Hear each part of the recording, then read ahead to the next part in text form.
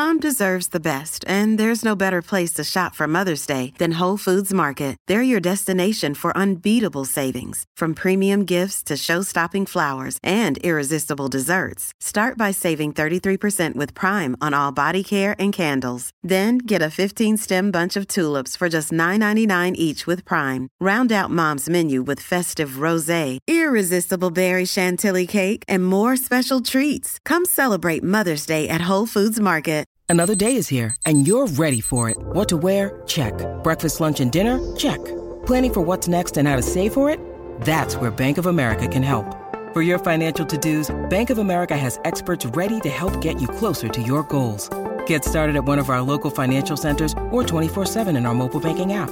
Find a location near you at bankofamerica.com/talktous. What would you like the power to do?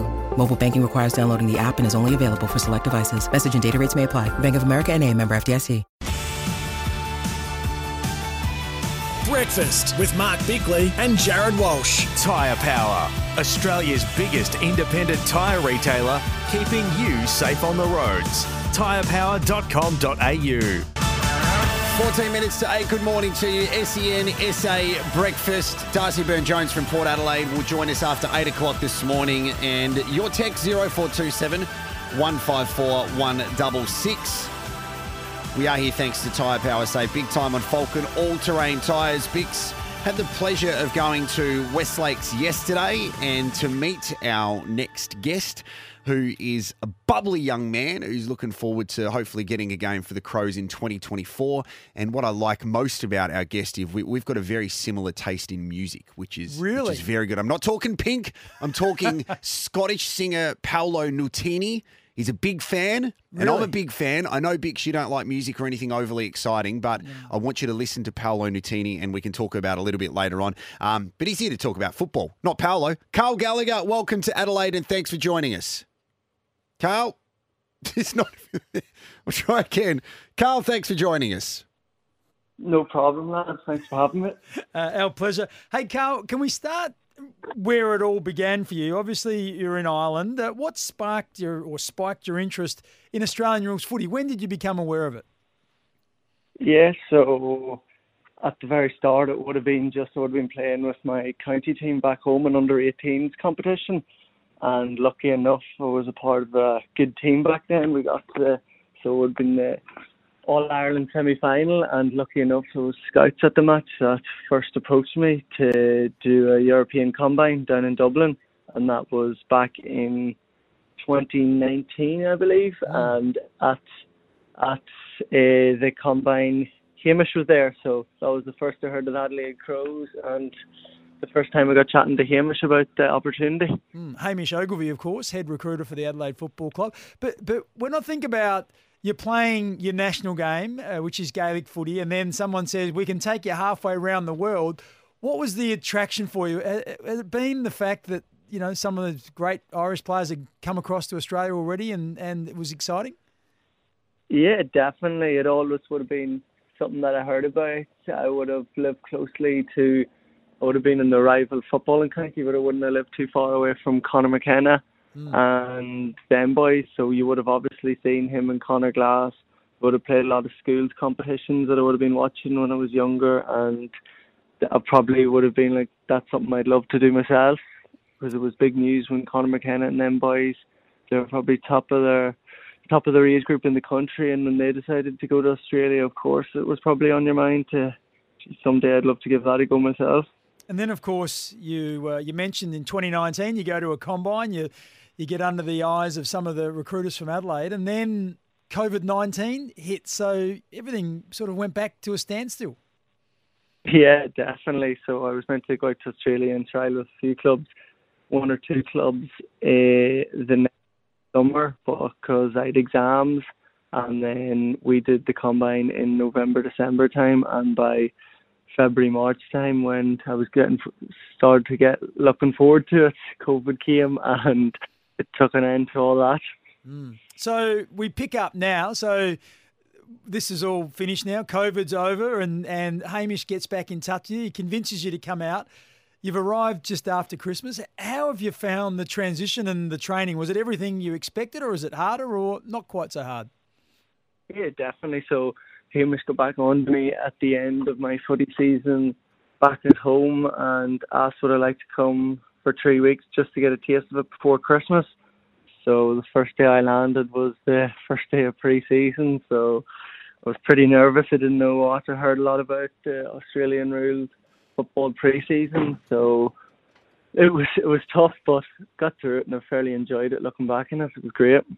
When you make your way over to a country like Australia, Karl, do you connect with players like Connor? Over the past couple of decades, we've had some incredible Irish players represent the AFL system. So do you get much education on the players who have come before you? And then when you make your way over here, you really make sure you connect with your fellow countrymen? Yeah, so I was lucky enough. Mark was over here, so Mark Keane, he was a massive help. Like, that was the biggest thing coming over him. He was here, and I would have met up with him before I came over in Ireland to do a few sessions. And I also would have met up with Marty Clark for Collingwood, down footballer back home, and he was brilliant. So he takes Irish lads over there who are looking at this as a career. He takes them over and we do training sessions for the day and stuff like that. We might do half of it with the Gaelic football and then we do the evening half with the Australian rules football, and that was massive. And yeah, definitely you would have messages from other young lads especially. I would have been chatting to, there was 2 boys who went to Carlton, Rob Monaghan, so we would just be back and forth. We actually met up over in Melbourne, so it's very nice to have them boys. And of course, there's a big group of Irish boys over there, the likes of Zach Toohey and all, and Conor McKenna also. So yeah, there's a big Irish contingency over here this year. What's the hardest part of the game for you to learn and your biggest growth opportunity when it comes to a skill set? Because athletically we know what you can do, but then when it comes to kicking the football and learning more skills and I guess nuances of the game, where do you see your biggest growth areas? Yeah, definitely. Like, you see a lot of the boys who've had success, a lot of the Irish boys over here, they keep some of the Gaelic skills with them. You see the likes of Conor McKenna and Zach Toohey, them boys kick around their body a lot and stuff like that. That's what we do back home. So definitely that. I'd like to keep a lot of this stuff that I learned back in Ireland and introduce it to the game. You see a few tricks by Conor McKenna and them boys, which is good. But yeah, definitely it's the kicking probably is the toughest skill, because you need to hit it fairly dead on. Has to be. You don't want to give boys loopy passes and stuff like that. Could end them in a bit of trouble. So definitely, yeah, I want to bring a bit of my Gaelic skills into it, my kicking around the body, and I enjoy practicing and getting better with the Australian rules football. It's a lot of fun learning a new game as well at times. So you're going down to the very bottom and you have to work your way up, which would be fun. Yeah, Karl, there are some similarities between Gaelic football and Australian rules football. The biggest difference is the physicality. You can't tackle in Gaelic footy. How have you found the transition? You've done some match sim, you've done other training. That physicality, have you come to terms with that yet, in terms of people tackling and jumping on you every time you get the footy? Yeah. So yeah, it's a bit different to back home, but although you can't as over here tackle and rip them to the ground, over there you can hit body on the shoulders and stuff like that. But yeah, definitely the first few times I got, let's say, tackled pretty hardly, I looked around and thought, what in the name of God is this? What about Get some... back up to shout something at them, and then you realise this is the new norm. Get used to it. What about teammates who might have helped you through the transition? We expect that Mark Keane, who helped you when you come across, and he's a fellow countryman. What about some of the other players? Who have you made great relationships with? Yeah, definitely. It's out of the younger boys, Max McElhinney. He's playing in a similar position. I'm trying out in the half-back at the minute.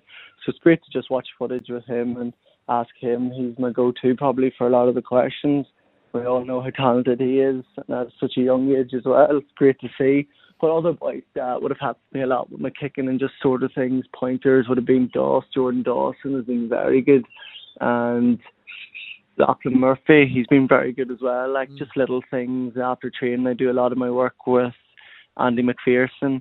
He's my assistant backline coach, and Marco Bello. They'd be the main boys I'd be going to just to work and just try hone in and all to get the fundamentals right first. Just before we let you go, Karl, currently in Dublin, it's 7 degrees. And in Adelaide at 4:30 this morning, it was 34. How are you handling the transition to the Adelaide summer? Because I'll be honest with you, I hate the hot weather, so I would much rather be in 7 degrees at the moment. Has the novelty worn off of an Adelaide summer for you yet? No, definitely not. Absolutely not. So the poor boys back at home, I'll be getting Snapchats to go in the train in the dark and low 4 and 5 degrees and stuff like that. No, absolutely not. I'm loving the heat. I'll wrap it all up.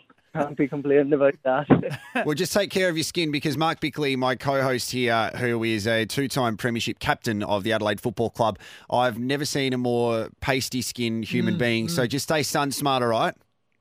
Yeah, I'm trying to work on my tan, so I'm a bit to go, yeah.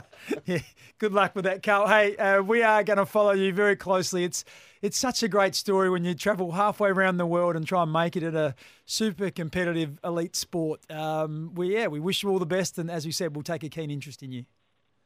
Thanks very much, lads. Thanks for having me on.